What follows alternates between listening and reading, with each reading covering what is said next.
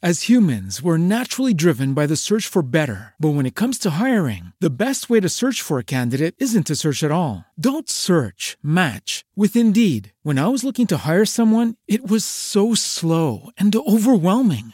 I wish I had used Indeed. If you need to hire, you need Indeed. Indeed is your matching and hiring platform with over 350 million global monthly visitors, according to Indeed data, and a matching engine that helps you find quality candidates fast. Ditch the busy work. Use Indeed for scheduling, screening, and messaging so you can connect with candidates faster. And Indeed doesn't just help you hire faster. 93% of employers agree Indeed delivers the highest quality matches compared to other job sites, according to a recent Indeed survey. And listeners of this show will get a $75 sponsored job credit to get your jobs more visibility at Indeed.com/podcast. That's Indeed.com/podcast. Terms and conditions apply.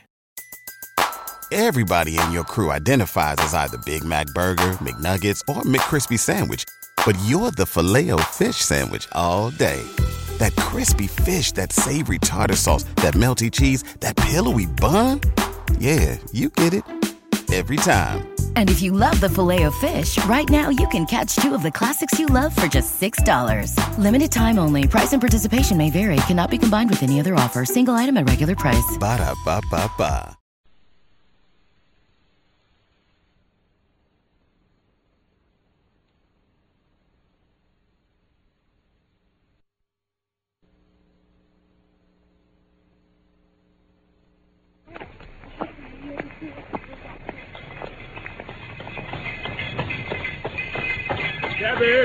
Shabby!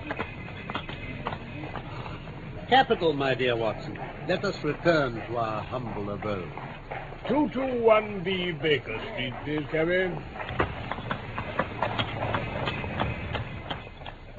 From London, we present Silver Blaze, a play for radio by Michael Hardwick, based on the short story by Sir Arthur Conan Doyle.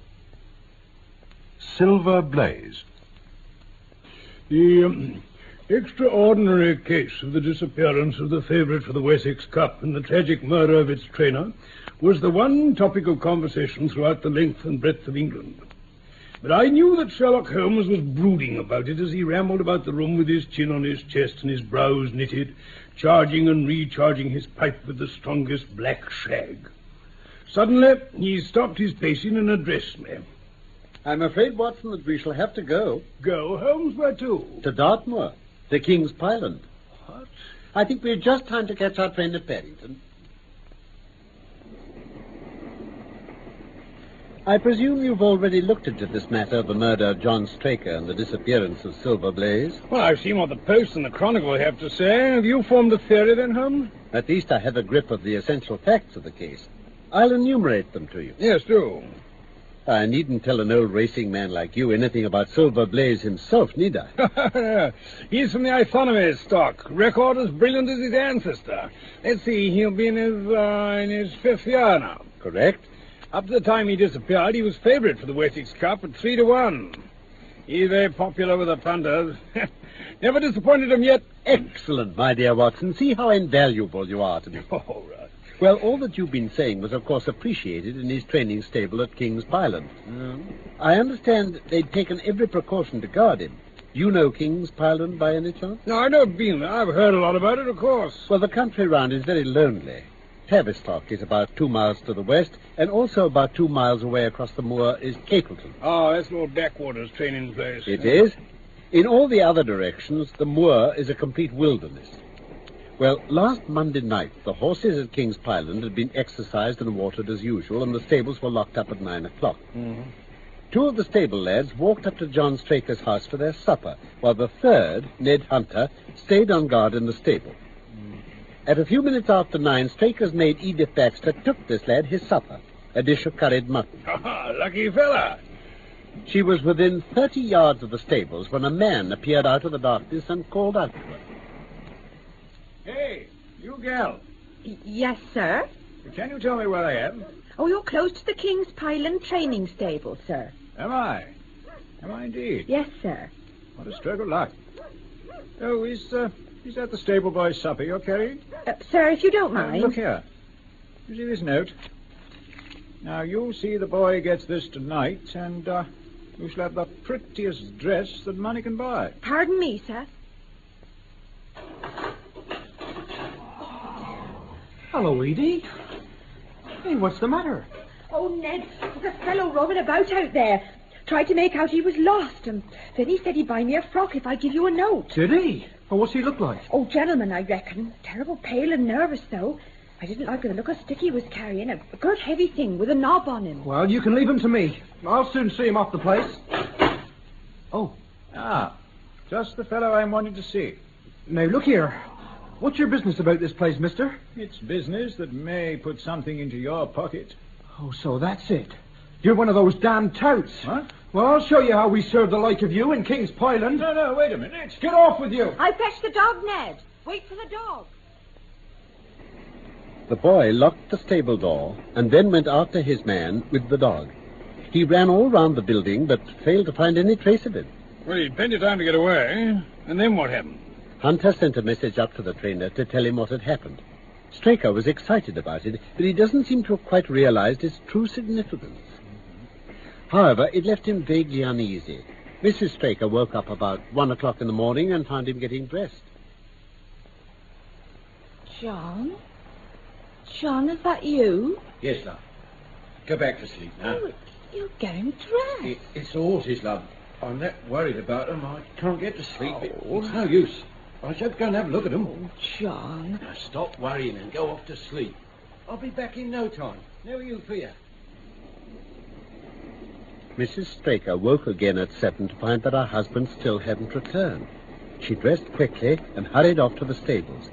Inside, she found Ned Hunter huddled on a chair in a state of absolute stupor.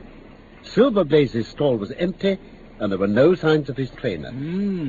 She roused the other 2 stable lads and sent them out to search the moor. Oh, Jaff, what is it then? Over yonder. By them furze bushes. There's something flapping. Flapping? Ah, you're right. It's cold or something. Come on. Right.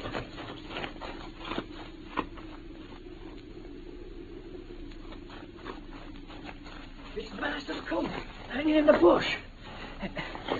See if there's anything behind in there. Right, Jack. Oh, my Lord. What is it? It's Master. His head's been bashed in. Oh, look. He must have tried to fight off. See the little knife in his hand? God. What's that in his other hand, then? Cloth of some kind of piece of red and black cloth. Well, let's see. Oh, this ain't cloth. Must be part of a cravat. See what happened? No. He tore it off the murderer in his dying struggle. Ooh. Edith Baxter, the maid, identified the cravat as having been worn by the stranger who had visited the stables the evening before. When Hunter recovered from his stupor, he was quite positive about it, too. Well, what had happened to him, by the way, Holmes? Oh, he drank nothing. It's quite certain that the same stranger had somehow managed to drug his curried mutton. Oh. The remains of the curry were analyzed. They contained an appreciable quantity of powdered opium. Well, then what about Silver Blaze? He's never been seen since. It's fascinating, all right. Inspector Gregory's on the job, isn't he? Yes, and he's an extremely competent officer. If he were only gifted with imagination, he might rise to great heights in his profession. Now, Holmes. On his arrival, Gregory promptly found and arrested the man upon whom suspicion naturally rested. That was quick work. It appears his name was Fitzroy Simpson, a man of excellent birth and education who had squandered a fortune on the turf and who was making a living by doing a little quiet and genteel bookmaking in the sporting clubs of London. Gregory examined his betting book and found that bets to the amount of £5,000 had been registered by him against the favourite. And what theory are the police holding to? I imagine they believe Fitzroy Simpson drugged the stable lad, opened the door, and took out the horse with the intention of kidnapping him. Mm-hmm. He was leading the horse away over the moor when he was either met or overtaken by the trainer. Yes. Well, a row naturally followed. Simpson beat out the trainer's brains with his heavy stick, and then either led the horse onto some secret hiding place, or else it may have bolted during the struggle and be now still wandering out on the moors. Yeah. Improbable though this explanation is, all others are more improbable still. However, I shall very quickly test the matter when I'm on the spot. The evening before we reach Tavistock. Are we to be met? Inspector Gregory will be there. He telegraphed to me asking me to come. He said he'd do his best to bring the owner of King's Pylon, Colonel Ross, along with him. But we shall see what we shall see. Oh, delighted to see you, sir. Colonel Ross, may I introduce Mr. Holmes? How do you do, Colonel? Very pleased to come down, Mr. Holmes. Thank you. This is my friend and colleague, Dr. Watson, Colonel Ross.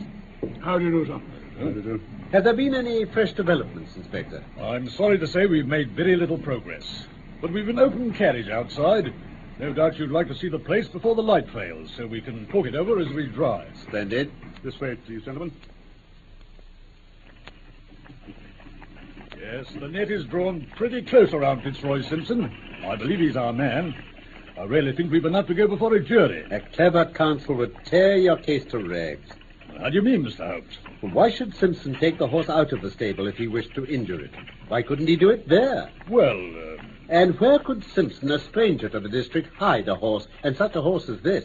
Well, it may lie at the bottom of one of the pits or old mines on the moor. The inspector has examined every stable, outhouse, and Tavistock. Radius of 10 miles. There is another training stable quite close, I understand. Yes, and that's a fact that we must certainly not neglect. Desborough, their horse, was second in the betting. That gives them an interest in the disappearance of the favourite. Now, Silas Brown, the trainer at Capleton, is known to have had large bets on the event. And he was no friend to Paul Straker. Believe me, Mr. Holmes. You've examined the Capleton stables, I imagine. Oh, yes. We found nothing to connect Brown with the affair. And nothing to connect this man Simpson with the interests of the Capleton stable? Nothing at all. Oh, perhaps you'd prefer to go to the scene of the crime straight away, Mr. Holmes. Mr. Holmes. Excuse me. No. I think I should prefer to stay here a little and go into one or two questions of detail. Straker had been in your service some years, Colonel Ross. 5 as a jockey, 7 as a trainer. Always found him excellent servant. I presume you made an inventory of what he had with him at the time of his death, Inspector. I have the things themselves in the sitting room, if you care to see them. I should be very glad. A box of Vestas, 2 inches of tallow candle, a briar pipe, pouch of sealskin with half an ounce of long cut, silver watch with a gold chain, a few papers. Oh, and this ivory-handled knife with a very delicate inflexible blade marked Weiss & Company, London. Ah, this is a very singular knife. I presume, as I see bloodstains on it, this is the one which was found in the dead man's hand. That's so. Watson. This knife is surely in your line. It is. It's what we call a cataract knife. I thought so. A very delicate blade, devised for very delicate work.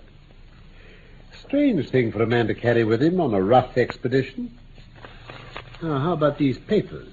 3 hay dealers' accounts, a letter of instruction from Colonel Ross, and a milliner's account for £37.15. Mrs. Straker has somewhat expensive tastes.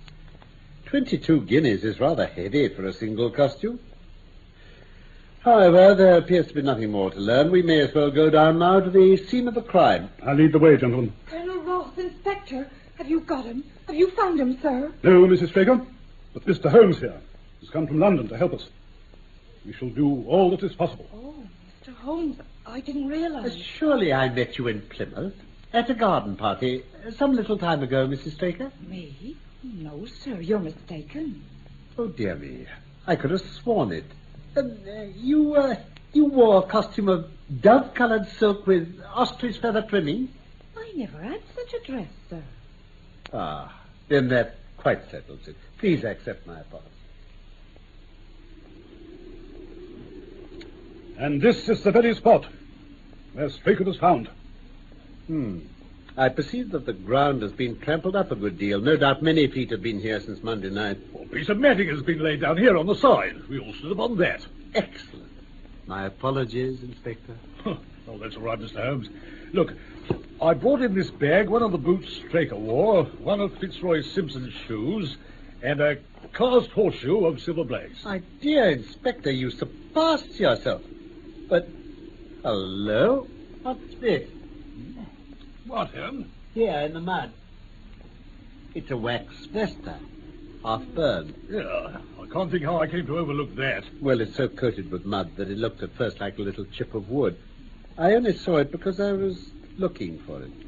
You expected to find it, Holmes? I thought it not unlikely. But now I should like to take a little walk over the moor before it grows dark. And I think I shall put this horseshoe into my pocket for luck. Shall you be wanting me, Mr. Holmes? Yes, I wish you'd come back with me, Inspector. Right, sir. There are several points I'd like your advice about. I'm especially concerned as to whether we don't owe it to the public to remove my horse's name from the entrance of the cup. Oh, certainly not. I should let the name stand. Oh, very well, sir. I don't pretend to follow your reasoning. See you later, then, gentlemen. There you are. Come along, my dear Watson. Let us take our stroll. Well, Holmes, what do you think? It's this way, Watson. Mm-hmm. We may leave the question of who killed John Straker for the moment and confine ourselves to finding out what has become of the horse. Very well. What has become of the horse? Well, now, supposing he broke away during or after the tragedy, where could he have gone to? The horse is a very gregarious creature. True enough. If left to himself, his instincts would have been to return to King's Pyland or go over to Capleton. He's not at King's Pyland. Therefore, he's at Capleton. We set off across the moor to Capleton with Holmes eagerly examining the ground. Look, Watson, the trace of a horse. Let's just try this shoe from Silver Blaze for a fit. And, perfect. Ha-ha, it fits exactly. Let us proceed. Well, the tracks are pretty plain, Holmes. Lucky the earth's so soft here. We must hope it remains like this. Ah, but look. Why, a man's track as well, walking beside the horse. That's it. The horse was alone before. Quite so. It was alone before. Hello, what's this? These are the Capleton stables. The tracks lead right up to the gates. Well, well. Well, someone coming. Looks like the trainer. Yes. Hey, you! What the devil do you want here? 10 minutes talk with you, Mr. Silas Brown. I have no time to talk to every gadabout. We want no strangers here. Now be off. You may find a dog at your heels. Just a whisper in your ear first. What? What? It's a lie. It's an infernal lie. Very good. Shall we argue about it here in public or talk it over in your parlor? Come in if you wish to. I shan't keep you more than a few minutes, Watson, if you don't mind waiting here. Very well, Holmes. Now, Mr. Brown, I am quite at your disposal. Ah, my dear Watson. I say, Holmes, what has been happening? I never saw such a change in a man. All the wind seemed to have gone out of his sails. A more perfect compound of the bully, coward, and sneak than Master Silas Brown I have seldom met with. He has the horse, then? He tried to bluster out of it, but I described to him so exactly what his actions had been on that morning that he's convinced that I was watching him. Excellent. Of course, you observed the peculiarly squared toes in the impressions, and that his own boots exactly corresponded to them. No. No? Well, I described to him how he found Silver Blaze wandering over the moor. How his first impulse had been to lead him back to King's Pyland, but then the devil had shown him how he could hide the horse until the race was over. Yes, but the Capleton stables have been searched by the police. Oh, an old horse faker like him has many a dodge. But aren't you afraid to leave the horse in his power now? He has every interest in injury. My dear fellow, he'll guard it as the apple of his eye. He knows that his only hope of mercy is to produce it safe. Colonel Ross didn't impress me as a man who would likely to show much mercy in any case. The matter does not rest with Colonel Ross. I don't know whether you observed it, Watson, but the Colonel's manner has been just a trifle cavalier to me. I'm inclined now to have a little amusement at his expense. Yes, but this is all quite a minor matter compared with the question, who killed John Straker? And you all devote yourself to that? On the contrary. We both go back to London by the night train. Back to London? Oh, but... Not another word now. We must get on. The Colonel and the Inspector will be waiting for us. Colonel? Yes? You have a few sheep in the paddock, I noticed. Who attends to them? This lad here. I see. My lad, Oh, yes, sir? have you noticed anything amiss with the sheep of late? Well, sir, none on what account, but 3 of them have gone lame, sir. Ah, a long shot, Watson. A very long shot. Gregory, let me recommend to your attention this singular epidemic among the sheep. You consider that important? Exceedingly, sir. Is there any other point you wish to draw to my attention? To the curious incident of the dog in the night time. The dog did nothing in the night time. That was the curious incident. Now let us be getting along, please. 4 days later, Holmes and I were again in the train, bound for Winchester to see the race for the Wessex Cup. Colonel Ross met us by appointment at the station. Ah, Colonel Ross, delighted to see you again, sir. Mr. Holmes, the day of the race, and for all your assurances, I've still seen nothing of my horse. You've not withdrawn him from the race. I shall do so the moment we reach the course. I trust that will not prove necessary.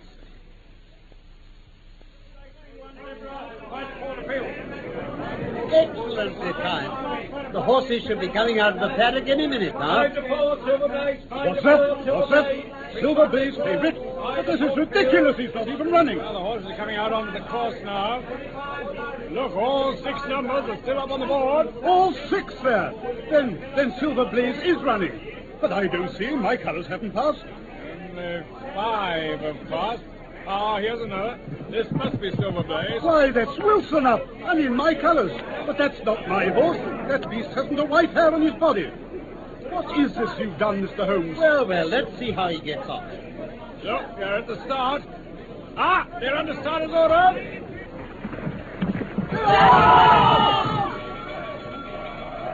Excellent start. Capital. There they are. Coming round the bend. Pugilis isn't running too well. That's my horse moving out in front, if it is my horse. Desmond's coming up. Who's that lying third? That's Aris, Duke of Balmoral. Hasn't a hope, though. Just 2 of them in it, neck and neck. Come on. No, look, Desmond's slipping back. You see? Ah, your horse is coming away, Colonel. Oh, by Jove, what a burst of speed. He'll be good 6 lengths in front. He will. Come on, Come on. Silver Blaze. He's nearly in the first. Come on. Ah, Silver Blaze wins. My goodness, what a run. He's run. Oh, it's my race, then. Oh, congratulations, sir. Home magnum to you, sir. Well, I confess, I can't make head nor tail of it. Mr. Holmes, don't you think you've kept up your mystery long enough? Certainly, Colonel. You shall know everything. Let's all go round and have a look at the horse together. Here he is. You have only to wash his face and legs in spirits of wine, and you'll find that he's the same old Silver Blaze as ever. You take my breath away. I owe you 1,000 apologies, sir, for having doubted your ability. You've done me a great service by recovering my horse. But you would do me a greater service still if you could lay your hands on the murderer of John Straker. I have done, sir. You've got him? Where is he, then? He's here. Here? Where? In my company at the present moment. Mr. Holmes, I quite recognize that I am under obligations to you, but I must regard what you have just said as either a very bad joke or an insult. Oh, I assure you I haven't associated you with the crime, Colonel. The real murderer is standing immediately behind you. You mean the horse? Yes, the horse. And it may lessen his guilt if I say that it was done in self-defense, and that John Straker was a man who was entirely unworthy of your confidence. Oh, but there goes the bell. And as I stand to win a little on this next race, I shall defer a lengthy explanation until a more fitting time.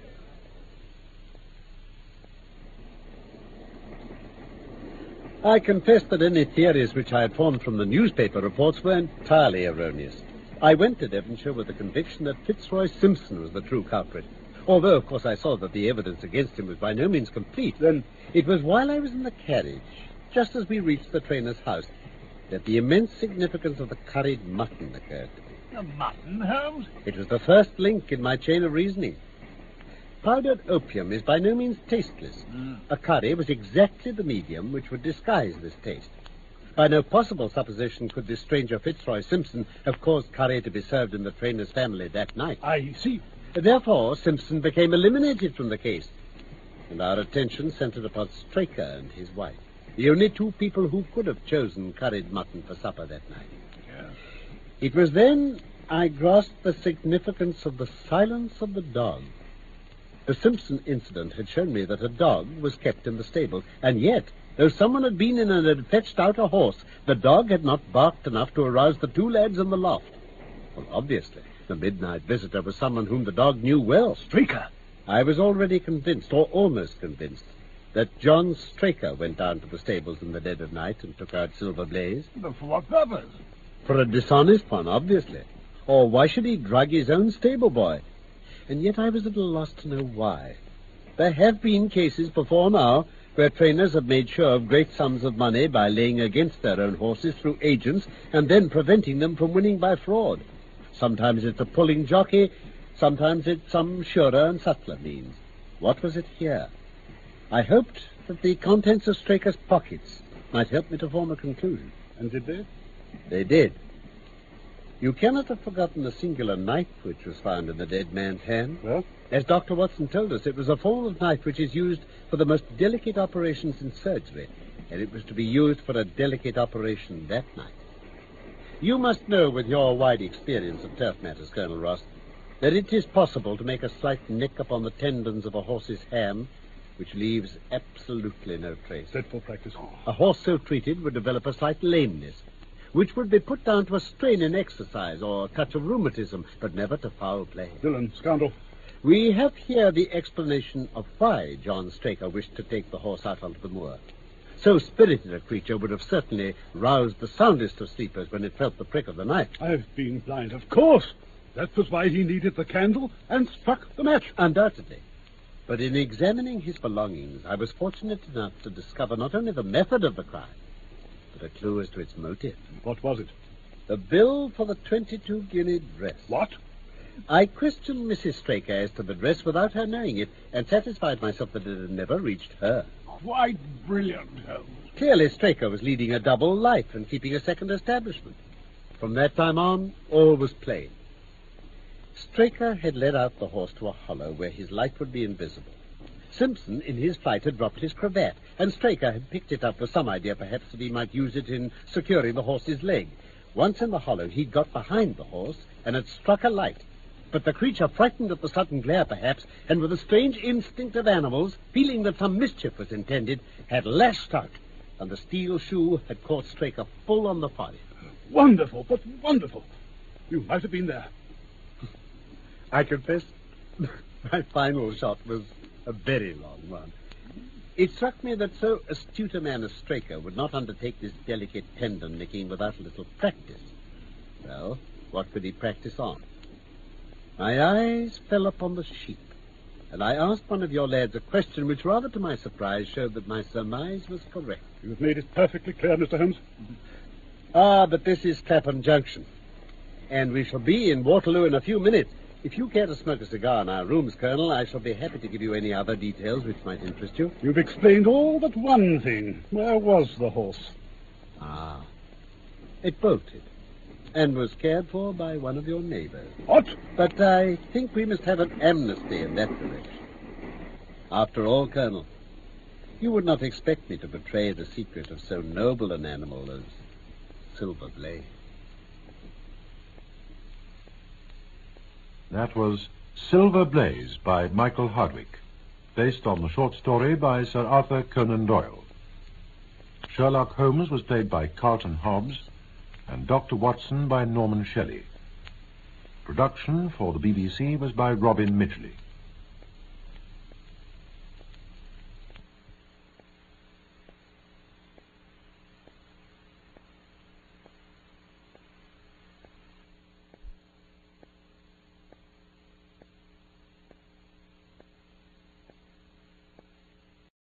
Swimsuit? Check. Sunscreen? Check. Phone charger? Check.